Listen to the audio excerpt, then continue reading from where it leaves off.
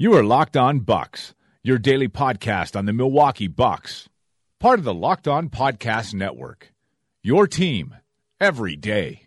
Backs him down. Giannis into the lane. Giannis spinning. Fading shot. Up. Good for Giannis at the buzzer. Bucks win it.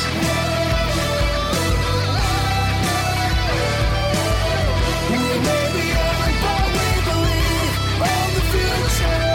Bucks win it.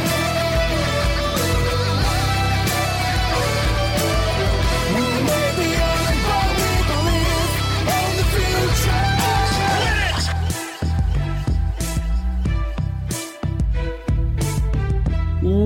it. Welcome to Locked On Bucks. I'm Eric Name, Milwaukee Bucks reporter at The Athletic Wisconsin, and joining me as always is my good friend and the founder of BrewHoop.com, Frank Men. And bringing you today's podcast is Wyze. Wyze is the indoor camera that does it all. It's packed with premium features that allows you to see everything from anywhere for only $20. If you go to Wyze.com, that's WYZE.com/locked to get the guaranteed lowest price. That's Wyze, WYZE.com/locked to get the absolute guaranteed lowest price for those indoor cameras that we've been talking about now here for a couple weeks. Also brought to you by Himalaya. You can get Locked On Bucks on the brand new podcasting app Himalaya, as well as Google Podcasts, Apple Podcasts, and Spotify. And when you get in your car, tell your smart device to play a podcast Locked On Bucks. Frank, I missed you last night. We did not get to connect. I was very happy that you ended the podcast by saying not Eric, as someone that you were, I think we always try to extend that courtesy to each other. So I very much appreciated that. Big shout out to Mitchell Marr, the managing editor over at Brew Hoop, for stepping in. And I do have to say, I'm kind of disappointed in Mitchell that he didn't have a camera running at all times every single time Giannis went to the free throw line, just for the off chance that he could catch you freaking out about it. I was very worried from press row. How did you kind of get through him missing 7 of 12 free throws last night? You can't see me right now, but my face is the Jason Terry gif. I'm giving you the Jason Terry gif look just for asking me that question. Yeah, it was not great. I mean, to be honest, if I didn't have in the back of my mind the fact that Giannis was like a unreliable free throw shooter in the last 2 playoffs, I probably would not care as much because, he obviously has had occasional bad free throws in this regular season as well, and then he always seemed to kind of bounce back with a good shooting night. It seemed like thereafter. So again, and obviously like we know that there's not a risk of the Bucks. There was no concern over losing the game on Sunday because of Giannis' free throw shooting, but. Against the Raptors a couple years ago, 54% from the line. Last year, 69% from the line. So, I mean, a little bit below kind of where he was this year. But, keep in mind, he was, 76% last season. So, a fair bit under where kind of he was for the regular season. So yeah, going 5 out of 12 is ugly, especially when you take so many damn free throws. You're leaving a lot of points on the table. So, I wasn't great. I did not scream into any pillows. I had our Austin Bucks crew, which is Mitchell, Connor Tierney, and Bill Canzaneri. Shout out to those guys. We reunited. I think all of us. Bill came a year ago, I think, but Connor and Mitchell, we've watched the last 2 playoff openers together as well. So yeah, the gang was back together. The whole gang. I had my daughter Matilda in a Bucks onesie. My wife asked for a Bucks shirt. She has like 1 or 2 Bucks things, but she asked me for a Bucks shirt to wear. My wife was a Rockets fan, and she wore the Nuck If You Buck shirt. Shout out to friend of the pod, Matt Curley, and his daughter, who made those shirts, and so definitely was happy to get that some run on Sunday. It was a good group. I think because of that, I'm probably less likely to act like a total weirdo when I'm around, more people. I also act like a total weirdo around my wife during games. She's sort of just used to me being a strangely emotionally vested in weird parts of of the game. But yeah, we survived it, and obviously probably a good thing given probably a good thing for the whole the whole state of my mental health, for that being able to kind of carry through. So anyway, I survived is what I'm trying to say.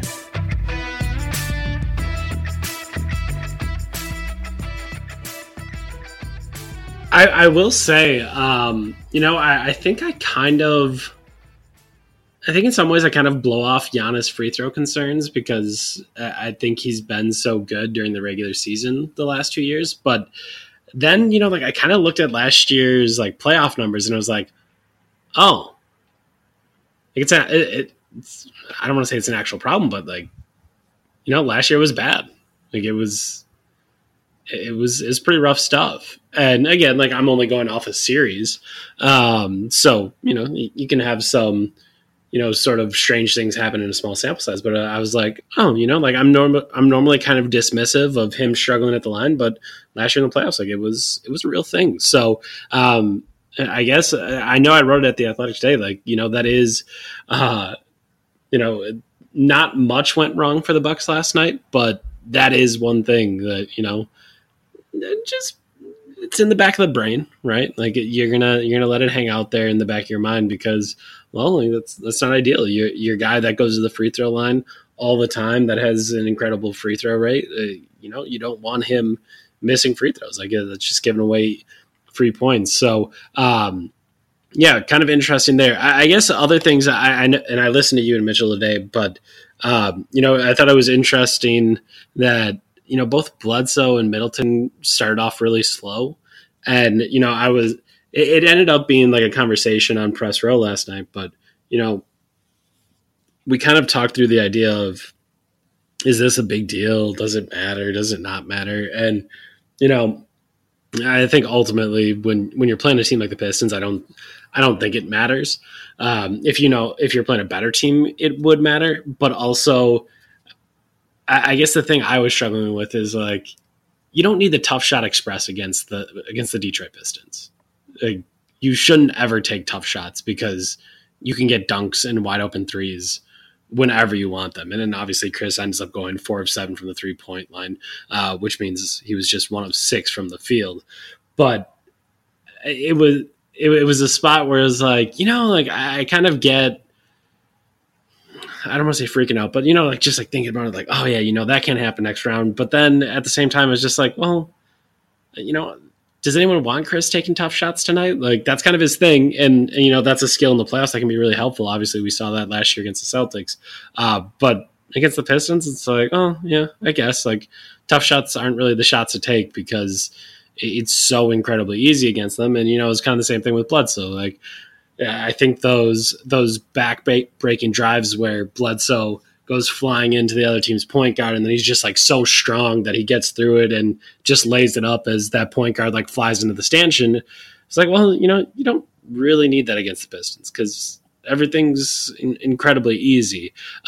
So to me, those are things that you think about, but I don't necessarily know that I worry about. I don't know if that makes any sense. Yeah, for sure. And as we're talking, I know we had a couple other topics to touch upon. Part of me is just wondering, man, you saw it coming. I questioned you the other day when you were talking about, man, how are you gonna you weren't looking forward to having to think of things to talk about with this series or have to cover the series. And it's almost like a cruel joke as podcasters that we have this extra day break between games 1 and 2. Yep. Just especially after game 1, I don't think the Pistons are going to lose every game by 35 points. But it just kind of figures that these first games would have this big break just to kind of lull us to sleep ahead of game 2.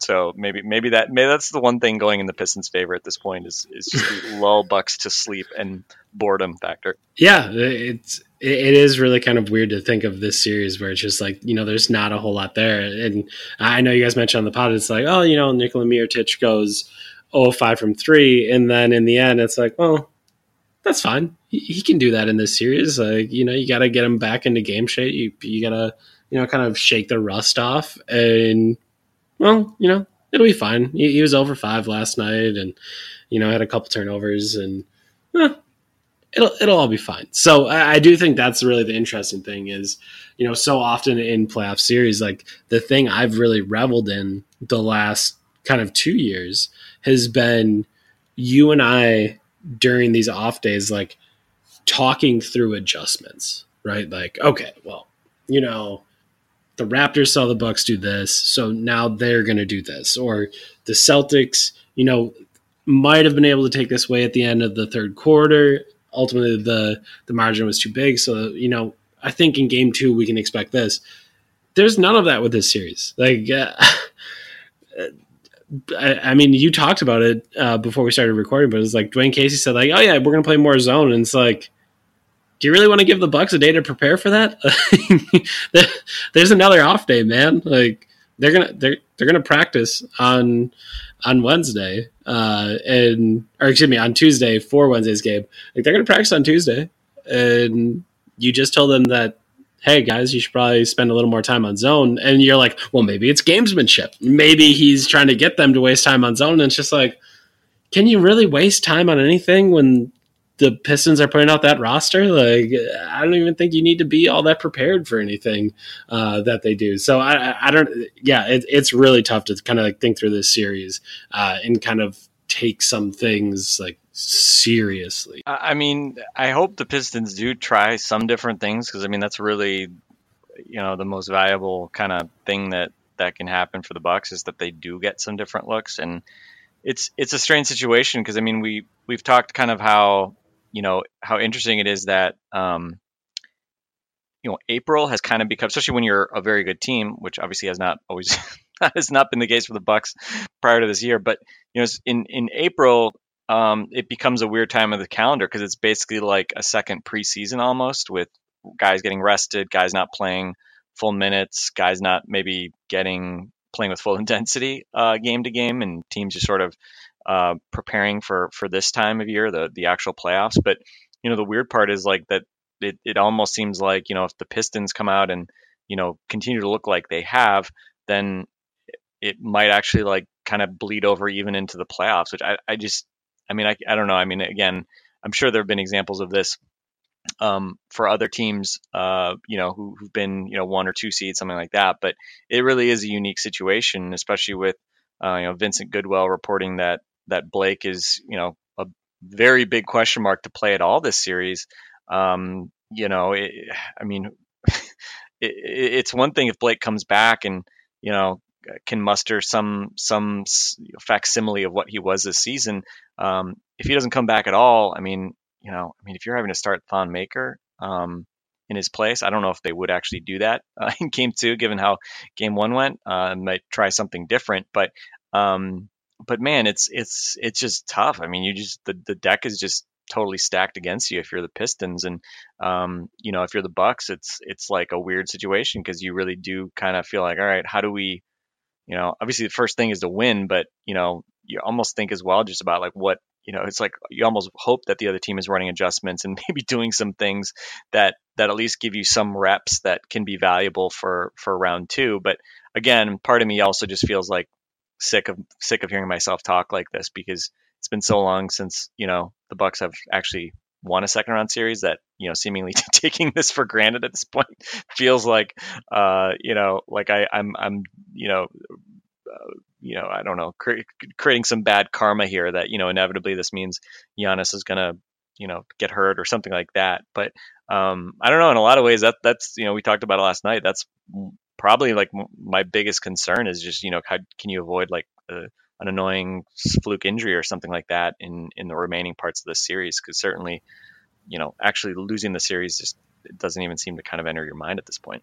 No, this is kind of something that one of your guys in the gang brought up. Bill Canzaneri commented on my article over at The Athletic today where where I was breaking down game 1, and he brought up the idea that our friends Nate Duncan and Dan LaRue brought up the idea that maybe this Bucks team not that you want to lose games or, you want to stretch a series out, but, maybe there is something to the idea that in the first round getting tested, and when I say getting tested, I mean kind of lightly tested, like a very light pranking, maybe like maybe you're just doing a little bit of that where you have to kind of work through some things, and you have to work through different looks, and you have to work through a team or a player that can really make things challenging on you. And as you go through this Pistons roster, it's just like they don't have that. It really doesn't matter, how you kind of try to draw it up, like what adjustments you make. Like they don't really have that. And what I told Bill was that to me, in some sense, it doesn't really register to me that, okay, if this crummy team tries to make you make some adjustments and maybe you struggle with a little bit, like all of a sudden you're going to be ready for when like an actually talented team makes those adjustments. Like to me, it's just different levels. Like there's a requisite level of talent you need to challenge this Bucks team because they're so good that if you don't have that talent and you make them work against an adjustment or a defensive scheme that they haven't seen before, or something offensively that they haven't seen before, that in the end it's just gonna be like, well, it was kind of cute that you did that, but they're still going to win in 4 games. And to me, I don't know that it matters. And I don't think you could really have any sort of data on that. Like, okay, this is what teams that get slightly tested in the first round look like against teams that don't get tested in the first round. Or like, to me, I just think in the end, like, you as a team have to go through that. And, like I think back to the Big Three Heat just pillaging the Bucks when they had them in the 1-8 game or in the 1-8 series. And it's just like, okay, so if the Bucks made them work a little bit harder, would that have prepared them for, was that the year they were in the finals, or was that the year that Indy like had Roy Hibbert? And it's like, well, the Bucks couldn't challenge in that way. Like I can't even totally remember which year it was, if it was first year LeBron or second year LeBron in Miami. But either way, it was just like, if the Bucks were better that year, like, does that better prepare them for whatever adjustments they had to make down the road? Like, I don't think so. Ultimately, like the teams that are going to make you struggle are the teams that are going to make you struggle because they have the personnel to make you struggle. Yeah, I mean, in the big picture, like so much of this for me comes down to, and it's kind of hard, right? Because I mean, you can't play 4 rounds unless you win each of the previous 3. So, if you get fat and happy, yep, and out of touch with the high level of competition of the playoffs because you didn't play anybody in round 1, then does that lower your likelihood of winning in round 2? You could make that argument to me, but I also think, if you can get through that first round or round or 2, playing minimal games and playing fewer minutes and, getting guys healthier, keeping guys healthy, it is still, it may only be 16 wins that you need. But man, that's the hardest 16 possible wins you can try to get in basketball. That it is still a marathon, even if it's not 82 games, and it's a grind, and it's still something that you need luck to get through, kind of in one piece, right? And I mean, we're seeing that with the Sixers, who came back tonight and bounced back in a really strong way, getting a win against the Nets. But I mean, Joel Embiid, like, is Embiid going to be 100% physically at any point in this playoffs? I don't know, right? I mean, even though there's fewer games, there's no back-to-backs. It's hard if you're battling an injury to get healthy, unless you're just not having to, play and you can just rest. And, obviously for the Bucks, I guess the good news is that, they don't really have the walking wounded. They just have the guys coming back on some level. I'm really just, at this point, Brogdon and certainly Snell would be nice to have back as well. But at this point with Mirotic back, Brogdon's really the one guy who's really essential in sort of like that, okay, if you want to compete for a championship type perspective. So yeah, it's an interesting thing. I think, there's definitely, I would say, probably a higher likelihood that you come out in game 1 of the second round and maybe you're just not ready for the level of competition, right? And so, and the irony is like, maybe that's that situation where like the home court is almost like a little bit of a curse because you can't just like ease your way into a series, right? Which you don't want to do that even if you're the road team, but you're allowed that. Yeah, especially it's almost expected, versus if you're the home team, you come in game one, pressure's on, right? The pressure's on you to take care of business. And if you don't, right, if you play the Boston Celtics and the Celtics win that first game, oh crap, all of a sudden you're under massive amounts of pressure in game two. And if you lose that game, series is seemingly over, right? I mean, teams have come back from 0-2 at home, but very rarely does that happen. That's not something that happens very frequently. So yeah, I think it's an interesting point, but I still can't help but feel like, ultimately, look, Bucks need to get to the second round one way or the other. And if the problem is that it's too easy, I'll gladly take that problem over, having some slugfest 7-game series where they get dinged up or, whatever that it kind of extends things. So I will say this. I will hope that, the Celtics or the Pacers, that neither of those teams has a really easy time. Well, let me actually, I shouldn't say that. I would happily have the Pacers win in 5 games. I just don't think that's going to happen. Just because I don't think the Pacers are as good as the Celtics, not as scary. But, I'll happily tell the Celtics, hey, go grind it out for 7 games and beat yourselves up over a first round series. I'd rather have that than they just kind of cruise without any problem. Because ultimately, I think, again, fewer games means more rest, fewer chance of injuries. So it's the ultimate, 1% problem, I guess, to be worried, that you're not getting tested enough in that first round series. But it's an interesting thought experiment at least. And so we were talking about topics before the podcast. So this is the ultimate extension of that.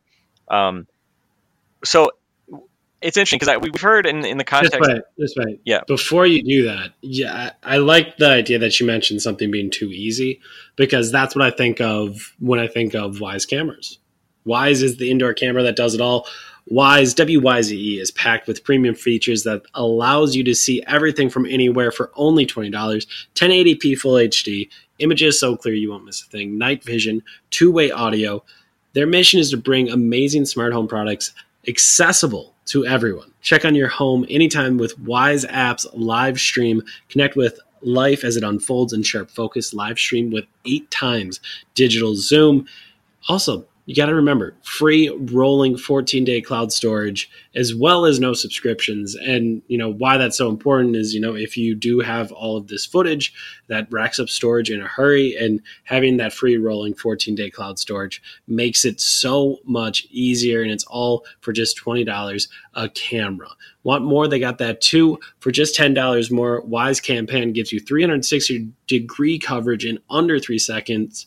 Life moves fast. Your camera should too. Patrol your room with Pan Scan. Set the camera's patrol route with up to 4 custom waypoints. Track the action wherever it goes. Wyze Cam automatically detects, tags, and tracks motion within its field of view. Keeping up with life in real time has never been so easy. It works with Alexa, and again, free rolling 14-day cloud storage. That can always be a problem with cameras like that, where you just don't have the storage to actually see the things that you wanted to see. And with that free rolling 14-day cloud storage, it makes it easy for you. They can also work with your mobile phone anywhere with their mobile app. Makes it all so easy. Go to wyze.com, WYZE.com/locked to get the guaranteed lowest price. Again, that's WYZE.com/locked to get the guaranteed lowest price with Wyze.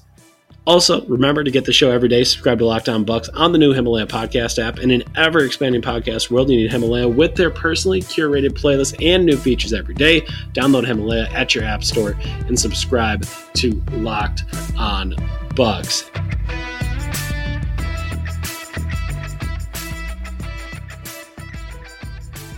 Frank, now I'm going to do the transition. You were going to transition us into this topic. We kind of flipped the order that we were thinking about talking about these topics, with first kind of talking about, whether or not it matters if the Bucks get tested in the first round or not. And the other topic we had talked about is something that kind of takes us back to the game. And, it was something that I was really interested by. And I guess from the Twitter responses I've had, and then I had a whole bunch of mentions, none of which I responded to. But, a couple minutes before Thon Maker had that hard fall on Giannis, I commented that, I thought it was kind of interesting that Bucks fans were booing every time he touched the ball. And like you could hear it on the broadcast. I know I just had a clip up at The Athletic of, a pass that he made that ultimately resulted in a long rebound and a Giannis dunk on the other end in transition. But, like you could hear in the broadcast, like Thon getting booed when he had the ball in his hands. And, I thought it was really interesting. And I had Bucks fans kind of scream at me and say, like, well, you requested a trade and he didn't fulfill the potential that you'd want of a number 10 pick. And, why do Bucks fans owe him anything? It's the playoffs. It's a team that, the Bucks are trying to beat. So why shouldn't I, boo him and, kind of bury him? And, as I thought through it, I was like, yeah, I think those are all fair points, but I was kind of surprised that more positive vibes didn't remain around Thon, just because, like he was very good in the playoffs the last 2 years. Like, obviously playoff Thon became a thing because it was a thing. Like he played above his level in those moments and, kind of gave the Bucks a chance in some of those games when, like, they weren't the best basketball team. So I thought that was interesting. And then, on top of it, like Thon is just always kind of, to me at least, very likable. Like he had a fun personality. He got along with Giannis. Thon always had kind of interesting things to say, but I guess in the end, his trade request kind of superseded all of that. But I will say I was kind of surprised by that reaction and surprised by, how many people kind of, I don't want to say lashed out, but, like kind of like reached out after that tweet and were like, no, man, like, of course we booed him. And I guess I'm curious what your reaction to all of that would be, Frank. Yeah, Mitchell and I didn't talk about it last night. I honestly, and maybe it's because I was watching with a group of people and we were like talking and, obviously there's just a lot of crowd noise, and it's not like Thon is like dribbling the ball up the court. It's like, I don't know, like it just wasn't apparent to me that it was happening sort of as it happened. And then after he took those couple of hard fouls on Giannis, which happened pretty early in the game, at that point, I think if you foul Giannis hard, like, you could be, I don't know, Christian Yelich, and I'd be happy to boo you.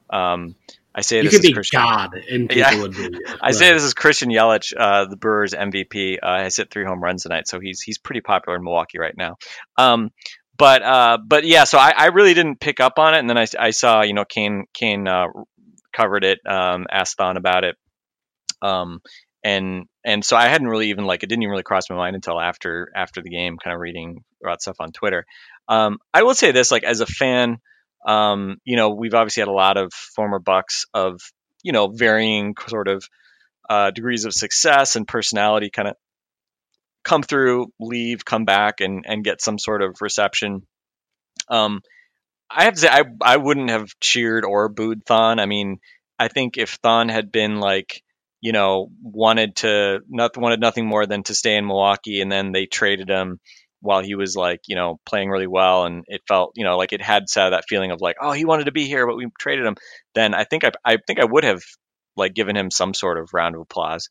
But it's such a weird situation because he wasn't playing, and then and we obviously speculated that it was probably more his agent / camp driving kind of the trade request than perhaps Thon specifically. It doesn't seem like Thon would, of his own sort of just volition, especially during this season, push back and try to get traded, in the midst of such a great season when he actually did make strides and then just got benched for a few weeks, and then ultimately they asked for the trade. And I say they because again it's always a bit unclear how much of these things are really the player versus agents and things like that. But that obviously kind of I'm sure fans who booed or wanted to boo. I mean, I think that had to be obviously the main reason, right? This idea of, well, you didn't want to be here, so screw you, right? And again, like I wouldn't have done it. I think again, it's not. I would say it's not a great look, just because I think a lot of people would just say, I respect people would say like, well, that's not classy, or it's kind of petty. I think I can definitely see that side of the argument. Like I said, I wouldn't have booed myself. But the flip side was, once he fouled Giannis, then I think you were definitely then in you can get booed mode. So the line got blurred pretty quickly, because he had a couple pretty chippy, like very clearly not, he was not going to get the ball, and kind of came through Giannis's arms and sent him tumbling a couple times. So at that point, any goodwill I had was, and again, whatever, I know Thon's not like a bad guy, but I do think he can be, I mean, we've seen it also with opponents. I mean, when he had a few flagrant fouls in his first couple of years here, I mean, he does not control his body very well. And he can definitely be a danger to himself and others with that kind of super high energy style. So that's certainly part of the reason why I'd be happy to just get this series over with as soon as possible, so that, him and Zaza, who again, like, I like both of those guys as people, they seem like good dudes. I'm not crazy about trotting Giannis out there, trying to dunk on them, if for no other reason than I think they're competitive, and they can get chippy, and you never know what that's going to mean. It's interesting, because the other thing I thought of, and I was not at this game either, I don't know if you recall it, and I just looked it up just to try to remember the exact circumstances, but when Zaza came back after he was traded a couple of years ago, and again, I always just think of it as Squad 6, but it's been called different things, the fan cheering section. I guess I don't think they booed Zaza, but apparently they chanted like "sit down Zaza" in some scenario, and he took exception to that. And he was pissed off about it after the game, and then the Bucks, apologized about it. And so it was kind of interesting, because that was the first thing I thought of, because I don't remember Bucks fans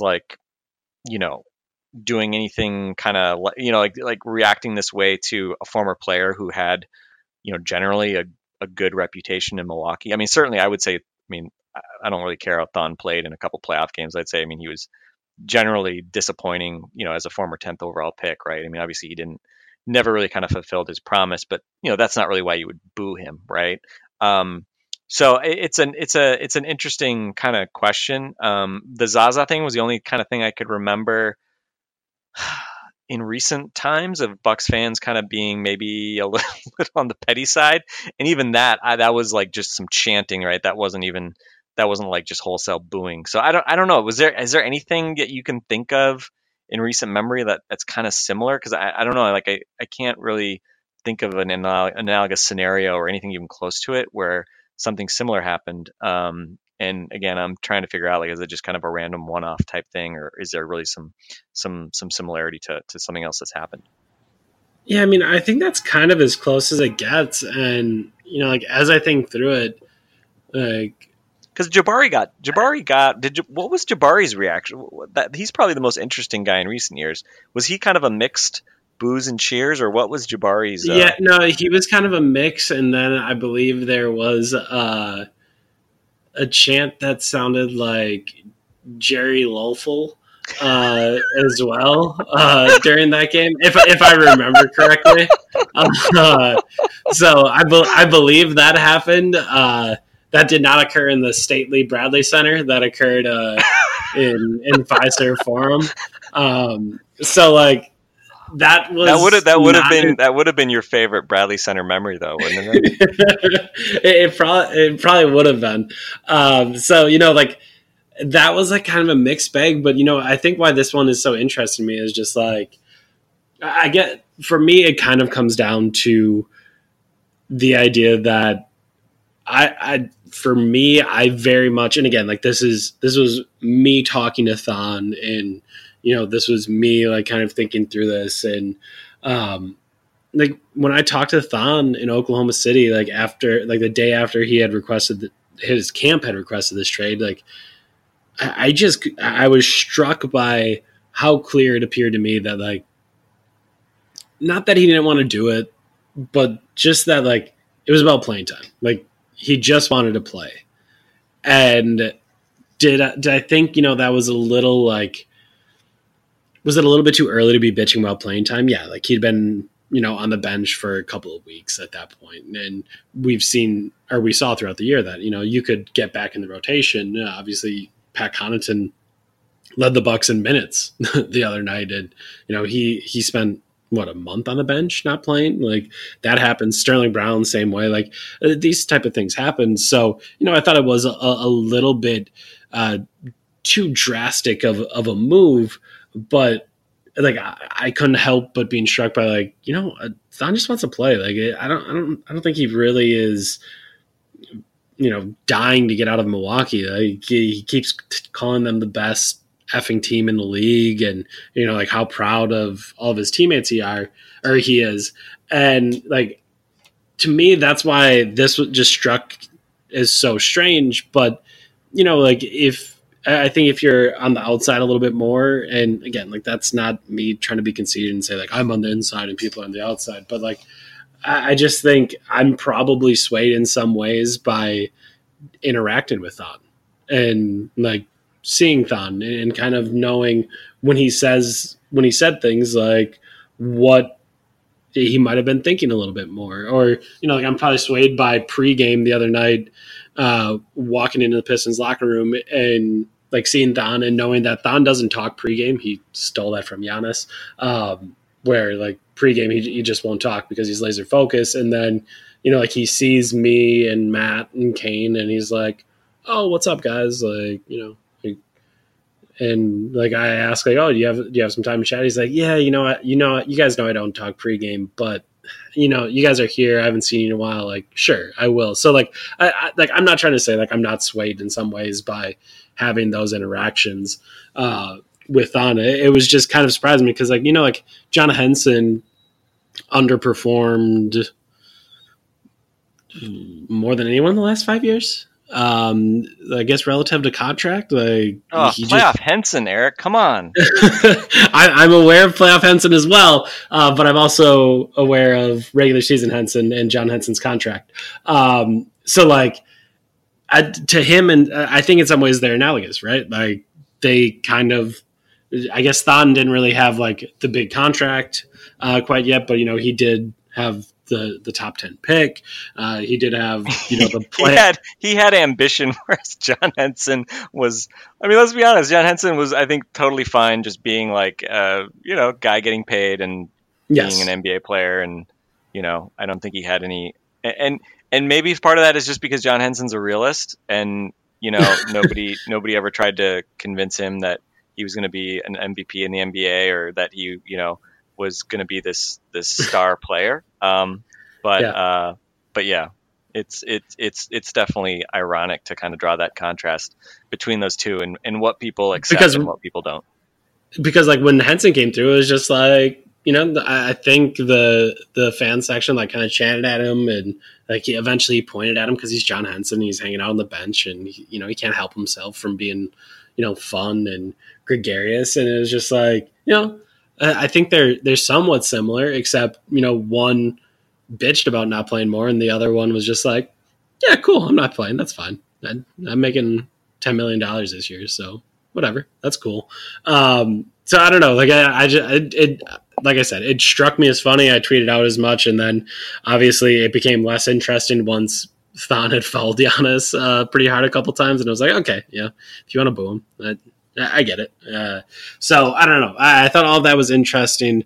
I guess the only other thing I'll kind of wrap this up with, unless you have something else, is just that you mentioned the idea of playing against Thon and Zaza and their propensity to foul people and play dirty. I mean, if you're thinking about this series and things to actually be afraid of, like, don't you fear every minute Zaza's on the floor with Giannis? Right? Like, yeah. He can't be trusted. Like, he's crossed the line. Obviously, the NBA enacted a new rule because he crossed the line with Kawhi Leonard a few years back. Like, I don't think he can be trusted to be on the same floor with your star player because he might just have a dirty foul at some point. Like that's just who Zaza is. And if he's on your team, you probably look the other way on it. But playing against him, it's like, screw you, man. That's not cool. You have a chance to kind of affect this entire playoffs if you do something like that. So to me, that's something you guys brought up last night, and obviously you brought it up a little bit tonight. But yeah, if there's something to fear in this series, it's kind of that. It's injury, and it's injury from a couple guys that aren't afraid to give hard playoff fouls in an era where giving hard playoff fouls isn't as acceptable as it once was. Yeah, and it's also that combination with, Giannis. If anybody, and again, Zaza and Giannis and Thon have a really good they have very good relationships with those. He's very close to both those guys. Zaza, when Giannis was just coming in the league, was somebody that I remember. I think Giannis's was it his first media day? He sat with Zaza and did interviews, and so there was, I think, obviously a real relationship there. So it's like, in the abstract, Zaza, I'm sure, would never want to hurt Giannis. But, Giannis is out there trying to dunk on guys. Giannis is, more so than perhaps any other player in the league, putting himself in positions where guys will want to, he's putting himself in vulnerable positions and doing things that would, in the heat of a moment, maybe guys would want to take hard fouls on him. So it is sort of that just weird thing that right in the heat of the moment, I think we saw it already with Thon, right? And maybe some of that was because he was getting booed. But, Giannis is trying to, murder him. You said that before the game, that Giannis would try to, that based on what Giannis was saying, said, sort of the way he reacted when you were asking about it, that, it was kind of like, oh man, it's going to be tough because I'm going to have to kill him, I think he just said it's going to be tough. And then I think correctly interpreted that as it's tough because I'm going to have to kill him. And that's exactly what it looked like on Sunday. And I think Giannis actually, at one point, I think after his first and one, he actually like said, you could see him mouthing, like, I think he said, like, I'm effing unstoppable. That's correct. And that's correct in the sense of he said that, and he is actually unstoppable. So yeah, it's an interesting, let's just say it's an interesting dynamic, and let's also be honest that dynamic is really the only thing that is probably going to make this series at all interesting. But hopefully, this series just kind of goes to form and we don't have any other spice, because Zaza or Thon pulling out a dirty play on anyone, let alone Giannis, is not the kind of drama that I think any of us need out of this series. No, absolutely not. So we'll kind of see how that goes. And the great news is, Frank, we have another day to talk about it because they decided to put 2 games in between, or 2 days between games 1 and 2. So we Mailbag? Ooh. Yeah, that's not the worst idea you've ever had. I think I've had a lot of bad ideas, but that's not the worst. No, that is not the worst. Let's mailbag it. You guys know the rules. At Locked On Bucks on Twitter. If you don't tag at Locked On Bucks, we will ignore it, because in these situations we tend to get way too many tweets and just can't handle it. So if you do something wrong, I'll just throw it out. So at Locked On Bucks to get your question in the mailbag, or you can email lockedonbucks@gmail.com. That's right. Is that right? Okay. So lockedonbucks@gmail.com. You can email those over as well if you have a longer form question that you would like to get into the podcast. So we'll do a mailbag tomorrow night because there's not a whole lot else to talk about. So we'll have some fun with that. And I will remind you before we leave that you should check out Wyze, wyze.com/locked. Again, wyze.com/locked for Wyze cameras. Just $20 a camera. Free rolling 14-day cloud storage, no subscriptions, all those great things, and the guaranteed lowest price at wyze.com, wyze.com/locked to get that guaranteed lowest price. And a reminder, as always, thanks for listening. And you can subscribe to this show on the new Himalaya podcast app, as well as Apple Podcasts, Google Podcasts, and Spotify. And when you get in your car, tell your smart device to play podcast Locked On Bucks, and that'll get you everything that you want. That'll get you a new episode every single day. So for Frank Madden, I'm Eric Name. This has been Locked On Bucks. We'll talk to you guys tomorrow.